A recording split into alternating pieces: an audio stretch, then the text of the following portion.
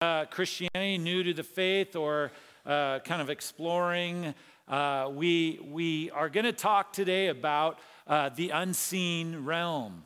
We're going to talk about things that are a little mysterious, and yet according to Scripture, there are real active beings that are in fighting, that are waging war, that are in the unseen realm, that a lot of times might not exactly explain why things happen on earth, but there can be some deductions that can be made by us that gives us a little clearer picture that oftentimes things happen because there are forces at play.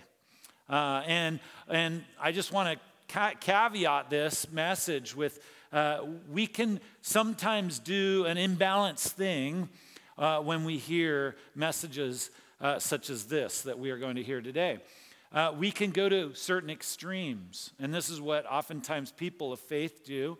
We either will go to this extreme over here, whereby we kind of look for a demon behind every bush, and we kind of explain everything based on our own limited knowledge by basically assuming that there are some kind of spiritual forces that are constantly affecting everything. Now, that's true to a certain extent, but we are not without, we can't give an excuse and say, the devil made me do it, right?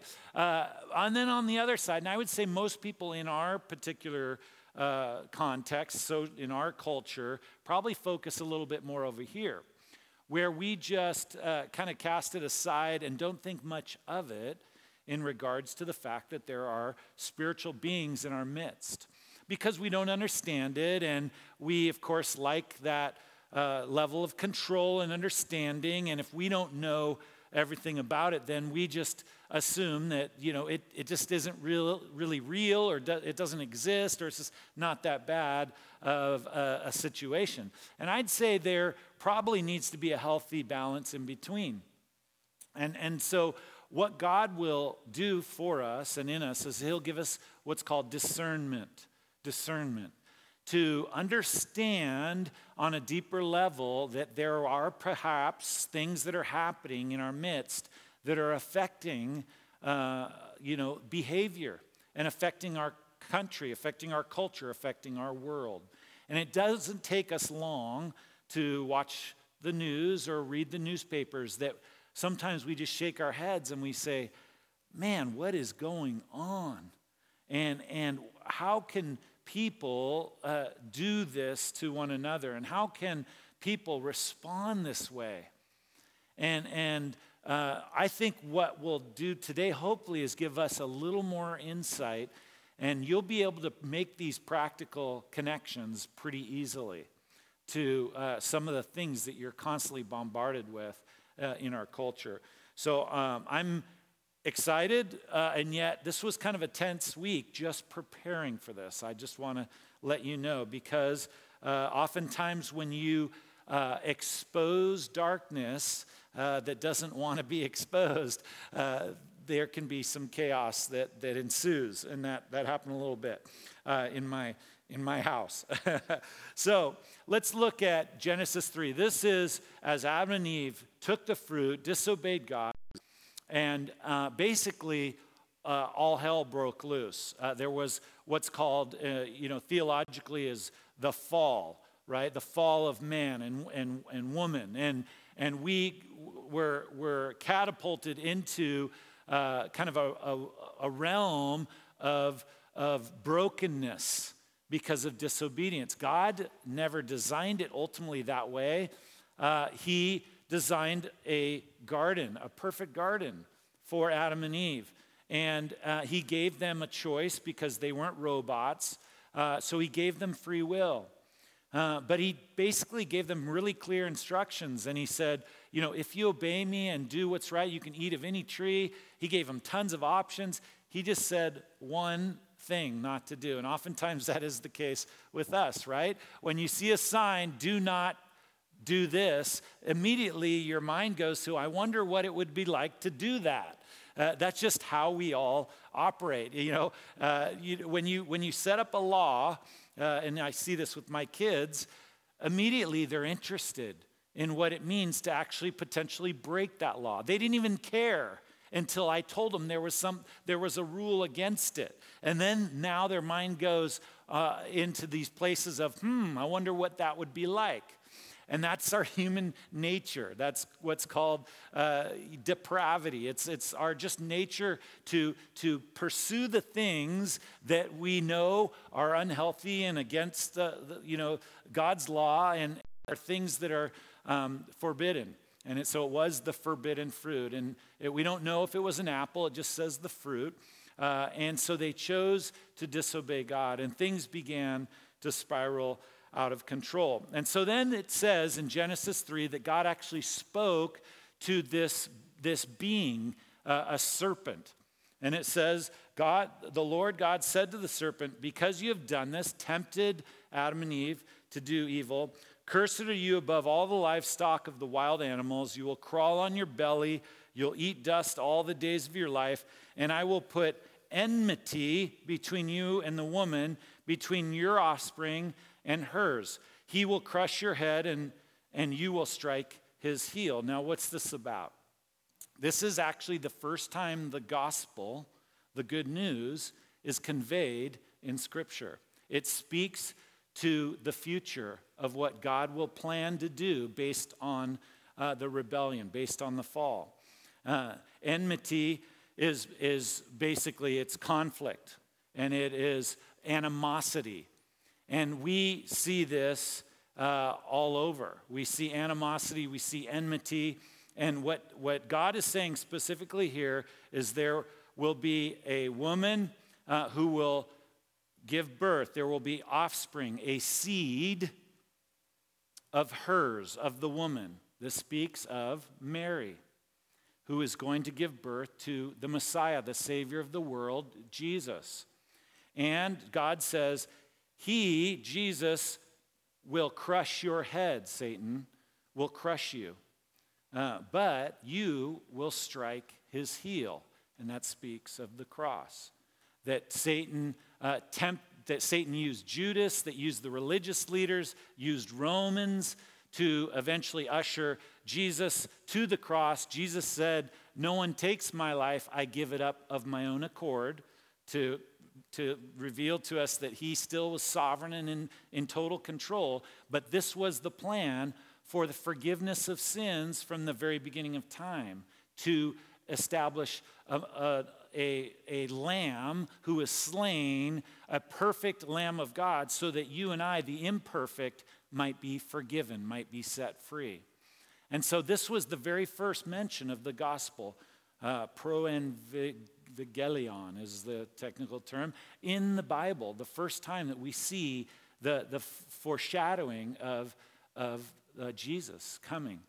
And so we see this serpent. Now, who is this serpent?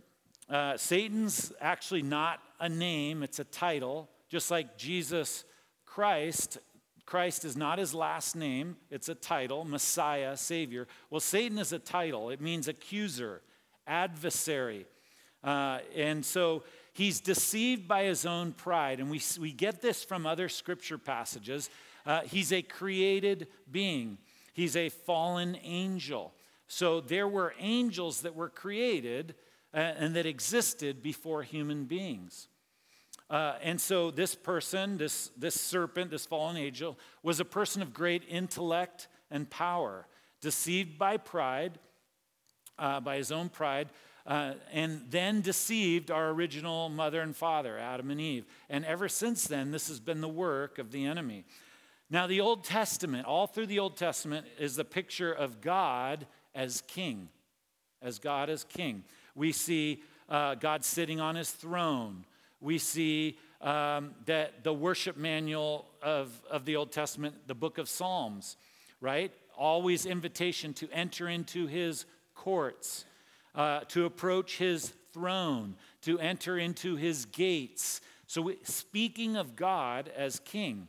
Well, in Genesis 3, Satan has come to set up a counter kingdom to God's kingdom, a counter kingdom. He invites Adam and Eve to set up their own counter kingdoms instead of God's will. Now, God's kingdom, God's sovereign kingdom, is the place wherever God's will is done. So therefore, wherever God's will is not done, that's a counter kingdom that comes against God's will. And that's what Satan's whole goal is for all of humanity. And for himself, he's called Antichrist. In other words, anti-Messiah, anti-Savior, Antichrist. Everything he does is anti or contrary to God's will, to God's kingdom. Okay, so we all have a little bit of sovereignty ourselves. You have free will. You chose this morning what to put on, and you chose what to eat, and you chose how fast or how slow you drove to church this morning. And so you have a certain level of sovereign ability and free will. And therefore, you can choose to operate according and align yourself according to God's will, or you have a choice. You can actually operate in contrast to his will and operate in a counter way than what God designs. Okay, so and we see this battle and struggle on the earth all over today. So what we're going to do, hopefully today, is start to unpack what does that look like, that counter kingdom, that counter culture from God's kingdom. Because it's smart, it's good, it's wise to understand the schemes of our enemy. My son played in a soccer game yesterday. What did we do for pretty much the previous 24 hours to his soccer game? We studied the enemy. They're not the enemy. We actually looked at the team we were going to play. He plays at a very high level for his age. And therefore, these teams have a lot of strategy, and there's a lot going on. And so we looked at the other team, and we studied who they've played and who they've beat. We did this, just my son and I. We went to watch them play like a few weeks ago, this particular team, because we knew they were good. And we identified certain players. They have a center forward who's amazing. He can just turn and shoot from long distances, and he can score very easily. So we know the tactics. We know the strategy. Shut that center forward down. We need to develop a strategy, therefore, that can counter and come against the enemy, okay? And you and I need to understand what we're up against. Because like I said, if you're over here and you just think you're tra-la-laing and this is just a playground and not a battleground, you're going to get taken out. You're going to get duped and you're going to get tricked. So it's good for us to understand, how does our enemy strategize? What does he do? What are his purposes? And so many of us, although we might acknowledge that there's some kind of war that we're involved in or that somebody's involved in, that the world's involved in based on world events, oftentimes we don't believe that we're actually in the middle of it. It reminds me of a painting of the Civil War with people who, with picnic baskets, went up on the hills to watch the boys fight. And it was like entertainment for them, right? And there was the battle out there, but they were safe and they were just observing. Well, little did they know they are as well in a battle, in the middle of the battle for righteousness and truth and good and evil. But sometimes we are like these folks here, and we just think that there is some kind of spiritual battle. Maybe missionaries out in Nepal are really involved in the battle, but certainly here in El Dorado Hills and up here in El Dorado County, the battle just, I don't really see it. I don't feel it. But I'm here to tell you, you are in a battle. You're in a battle for your mind, for your heart, for your soul. You're in a battle. Your kids, your grandkids are in the middle of that battle. So it's good for us to take stock, to understand how to deal with this battle. And so one thing I know that we want to do is we want to not be part of the problem. We want to be part of the solution, okay?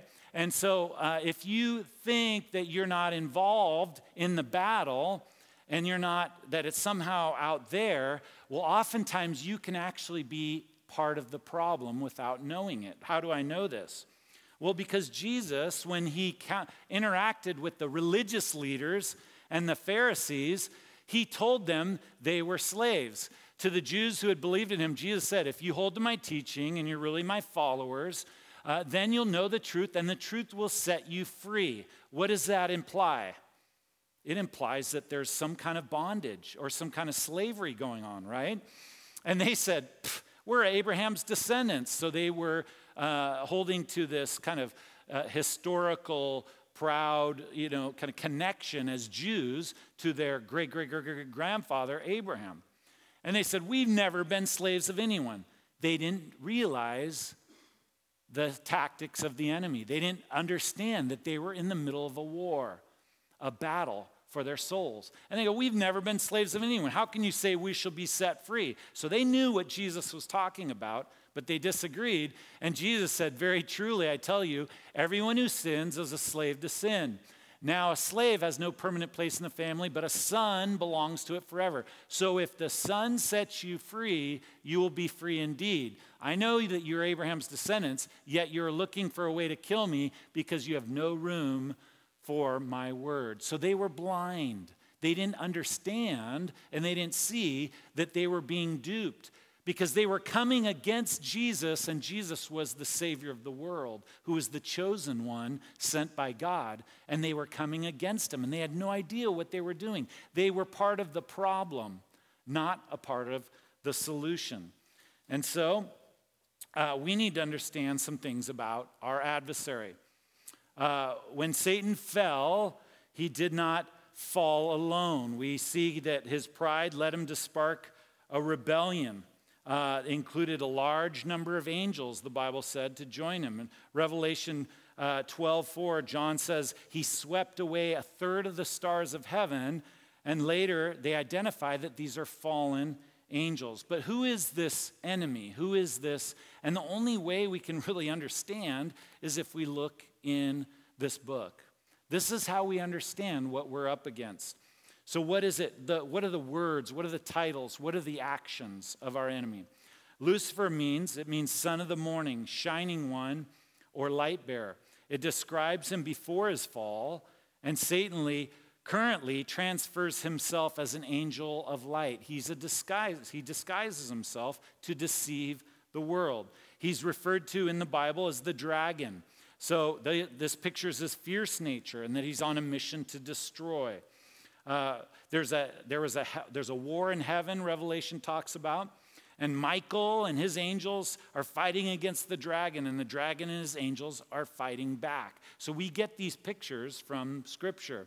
He's referred to as the devil. That's used 35 times in Scripture, describing Lucifer, Satan, as the devil. He's called, and this is what he does, and this is any names that are given to him, this gives you an insight into what he does. He's called the murderer.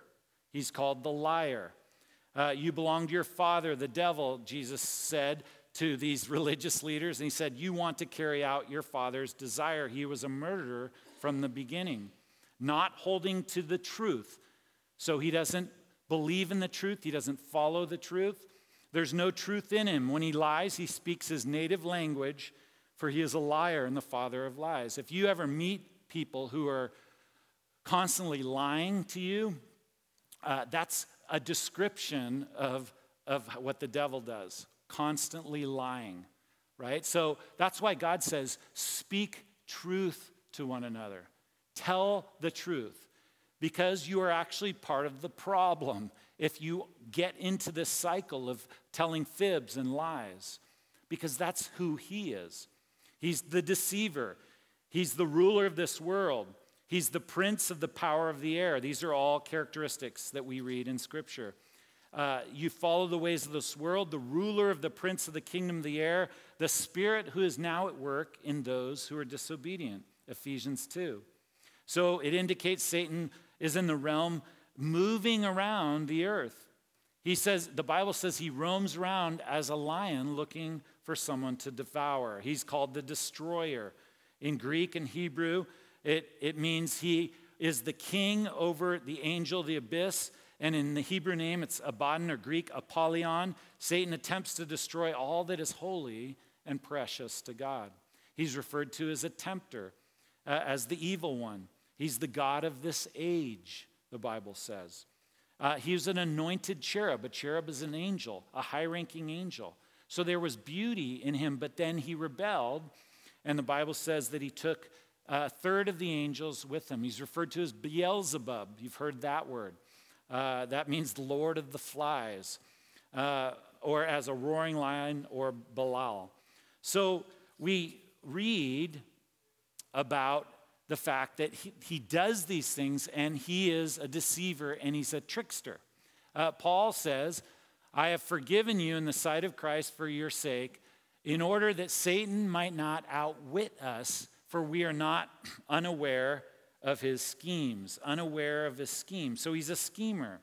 In Revelation, we read that the great dragon was hurled down, that ancient serpent called the devil or Satan, who leads the whole world astray. He was hurled to earth, and his angels with him. So he's a tremendously powerful creature, influences governments and nations, but he's not omnipresent like God. You see, it's God the greater and Satan the lesser. And we need to understand that, because it's not this equal battle where we're caught in between. You know, you watch those old cartoons and you've got, one on one shoulder, an angel or Satan, and then an angel on the other, and it's like the person's caught in between. No, God there was not created. All things were created by God, including Lucifer, including Satan. And so when he rebelled, he became Satan, but he is much less in power, and we're not caught in between, although unless we are united in Christ and surrendered to Christ, then it's like we've got an open target on us.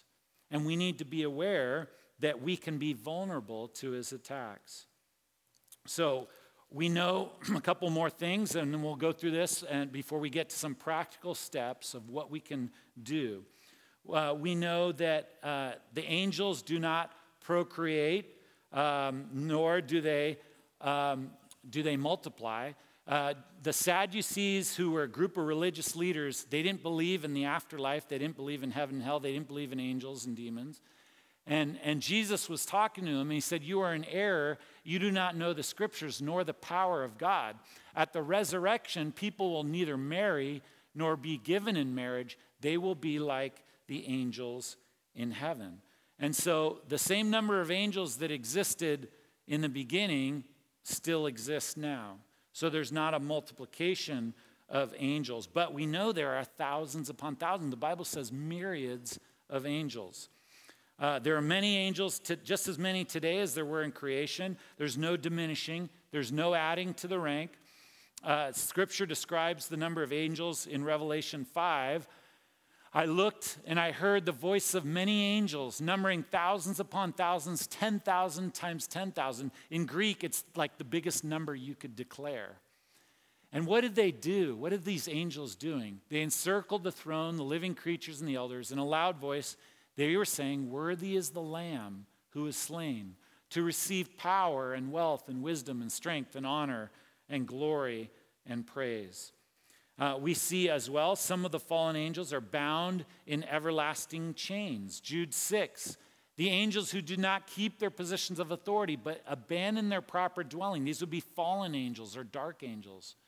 He has kept in darkness, bound with everlasting chains for judgment on that great day. These could have been the angels during the time of the flood described in Genesis 6. The sons of God cohabitated with humanity, it says. This kind of real mysterious, interesting verse. And there was a mixed race, and it says God drowned their offspring in the flood and bound the angels with chains. Perhaps God has put more demons in that pit throughout redemptive history.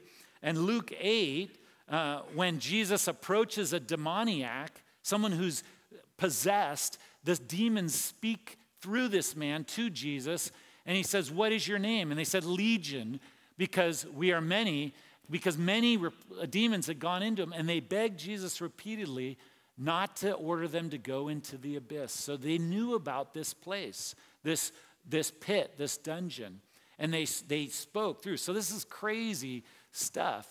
But as we are true to Scripture, we need to understand what this means.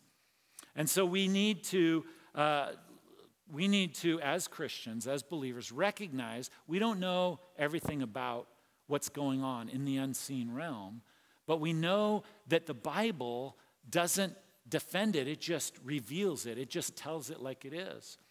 And so I read in Daniel where it says Daniel started praying and an angel appeared to him and said, I saw that you were praying 2 weeks ago, but I got held up from the prince of Persia, and there was some kind of battle going on. And then he says, and so he called Michael, the archangel, and to come and help and release him from this battle so that he could come and he could then spend time with Daniel and speak to Daniel. Isn't that interesting? That so oftentimes when you want to step out and do God's will, that you might experience some resistance. You might actually, when you want to go and serve people and love people and tell people about the goodness and the grace of God, that be prepared that you are going to experience potentially some resistance to do that. You know, we've experienced through this partnership in this church coming together, the reason why we feel like this is a God-ordained thing is because we're starting to experience resistance in strange ways. In strange ways. And people that would otherwise I'd felt like we're going to be totally on board and for this have created resistance. And you're like, what's going on? Why? And oftentimes we're talking to people and we're trying to share with people. By the way, if you have any questions or concerns about our future moving ahead, please come to leadership. Please come talk to us. Our door is always open. And we want to talk this through, and we want to help you, because we know for many of us up here on the hill that there's grief, and there's loss, and there's change, and change is difficult. But what we don't want to do is allow the enemy to come in and to plant seeds that we know will be destructive moving forward.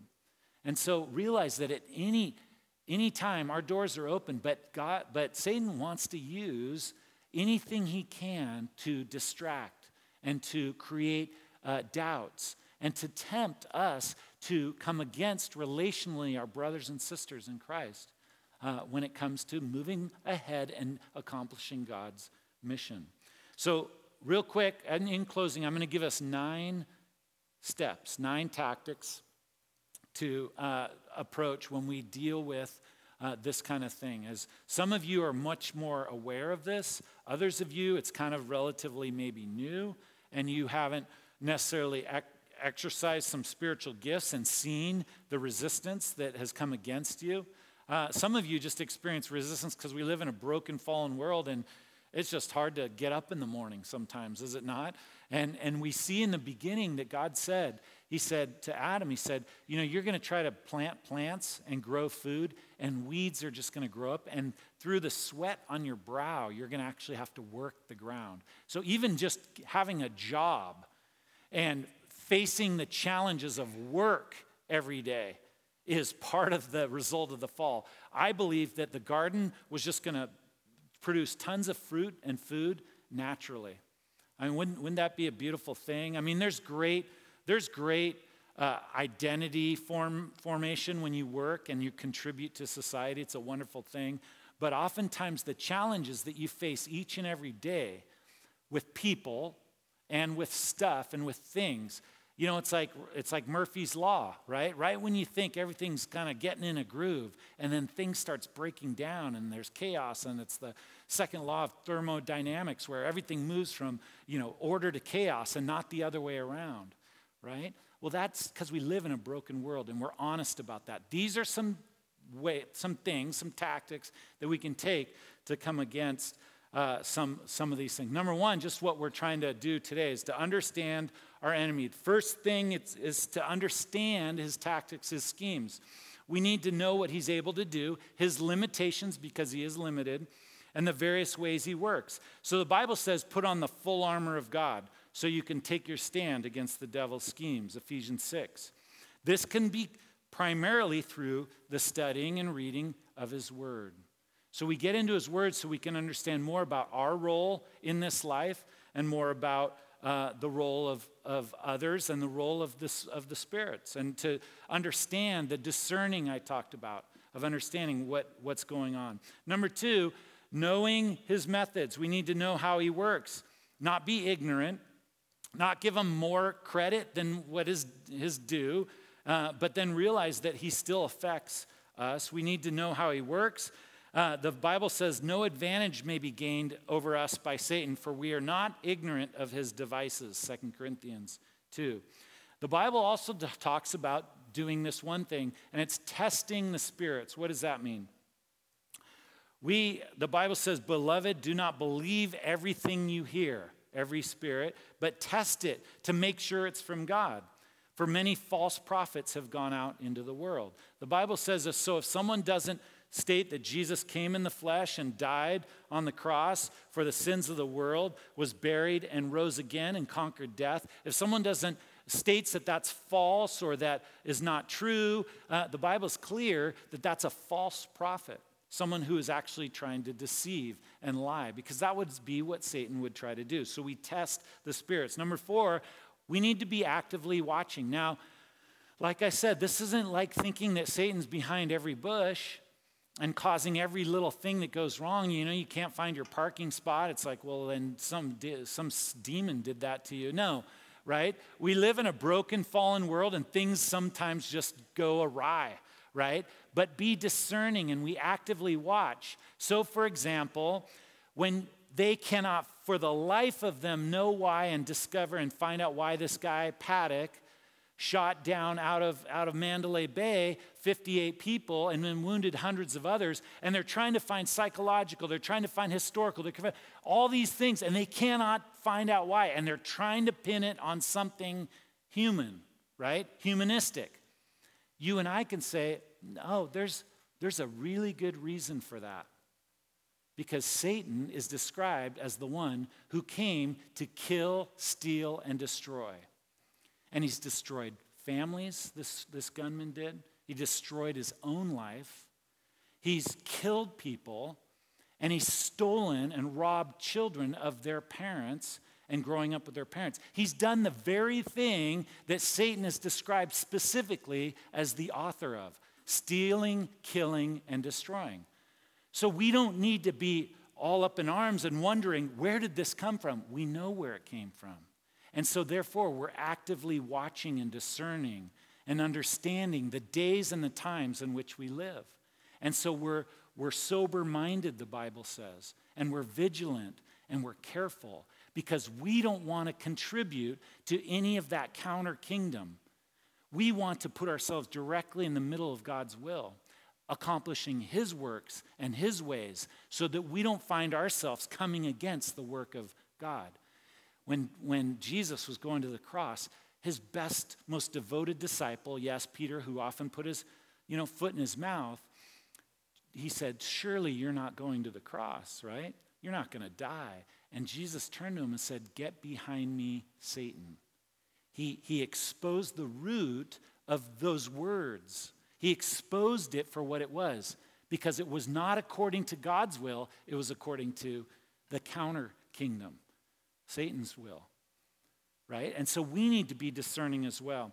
Number 5, we need to resist him when he comes. The Bible says for believers to resist the devil. Be therefore subject therefore unto God, resist him, and he will flee from you.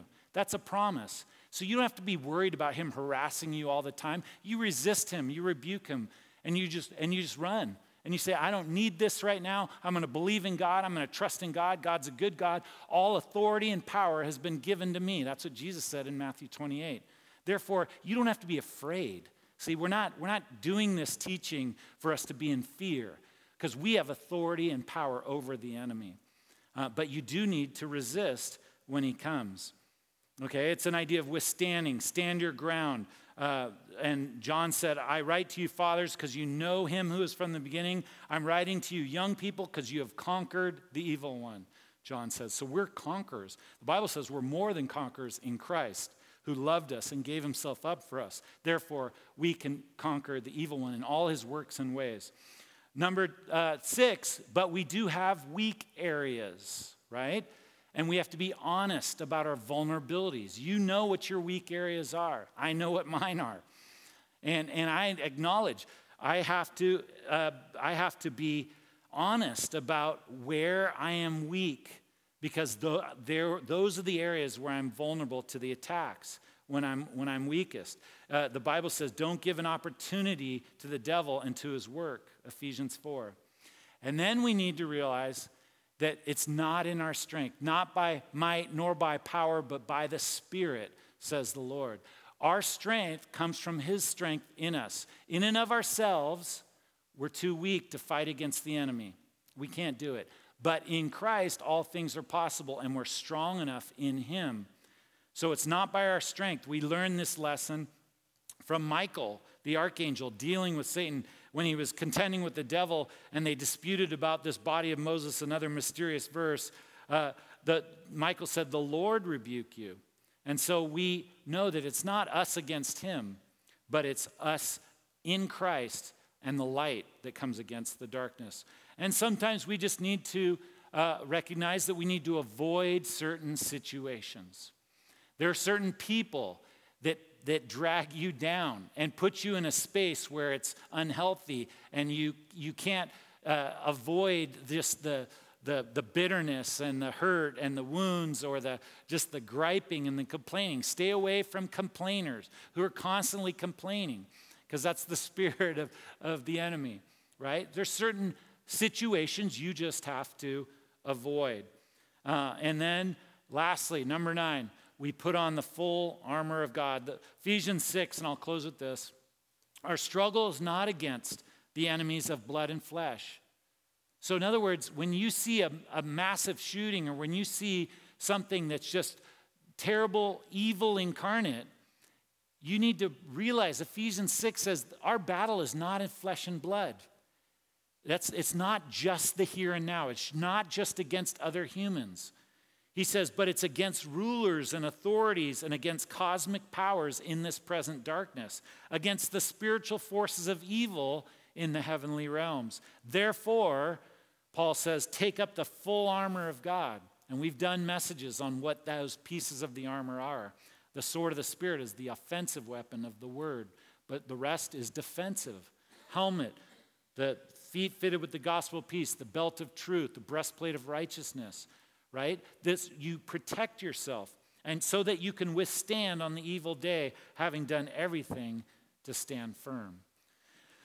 So we acknowledge Satan's not the reason that everything happens in this life, but we also acknowledge that he's probably more active than some of us are willing to admit.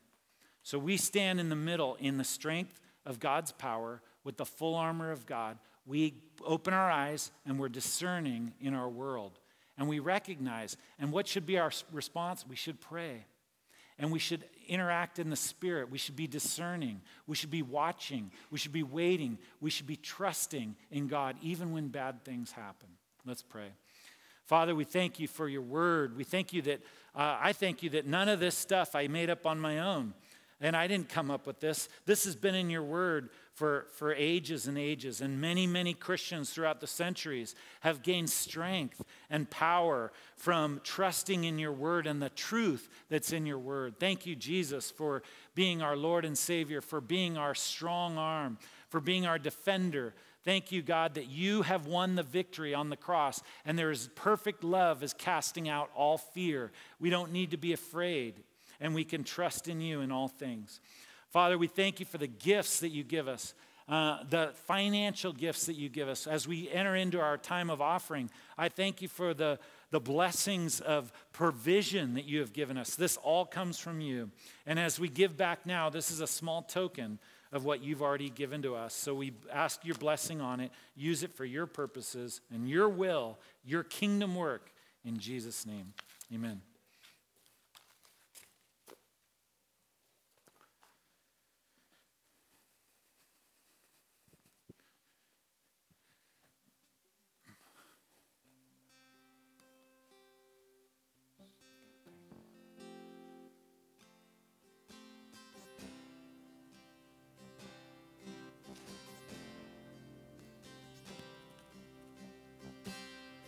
Will you stand with us after the offering baskets are passed? We're going to sing together a hymn I hope you guys all know if you'll join in and sing this with us. Amazing grace, how sweet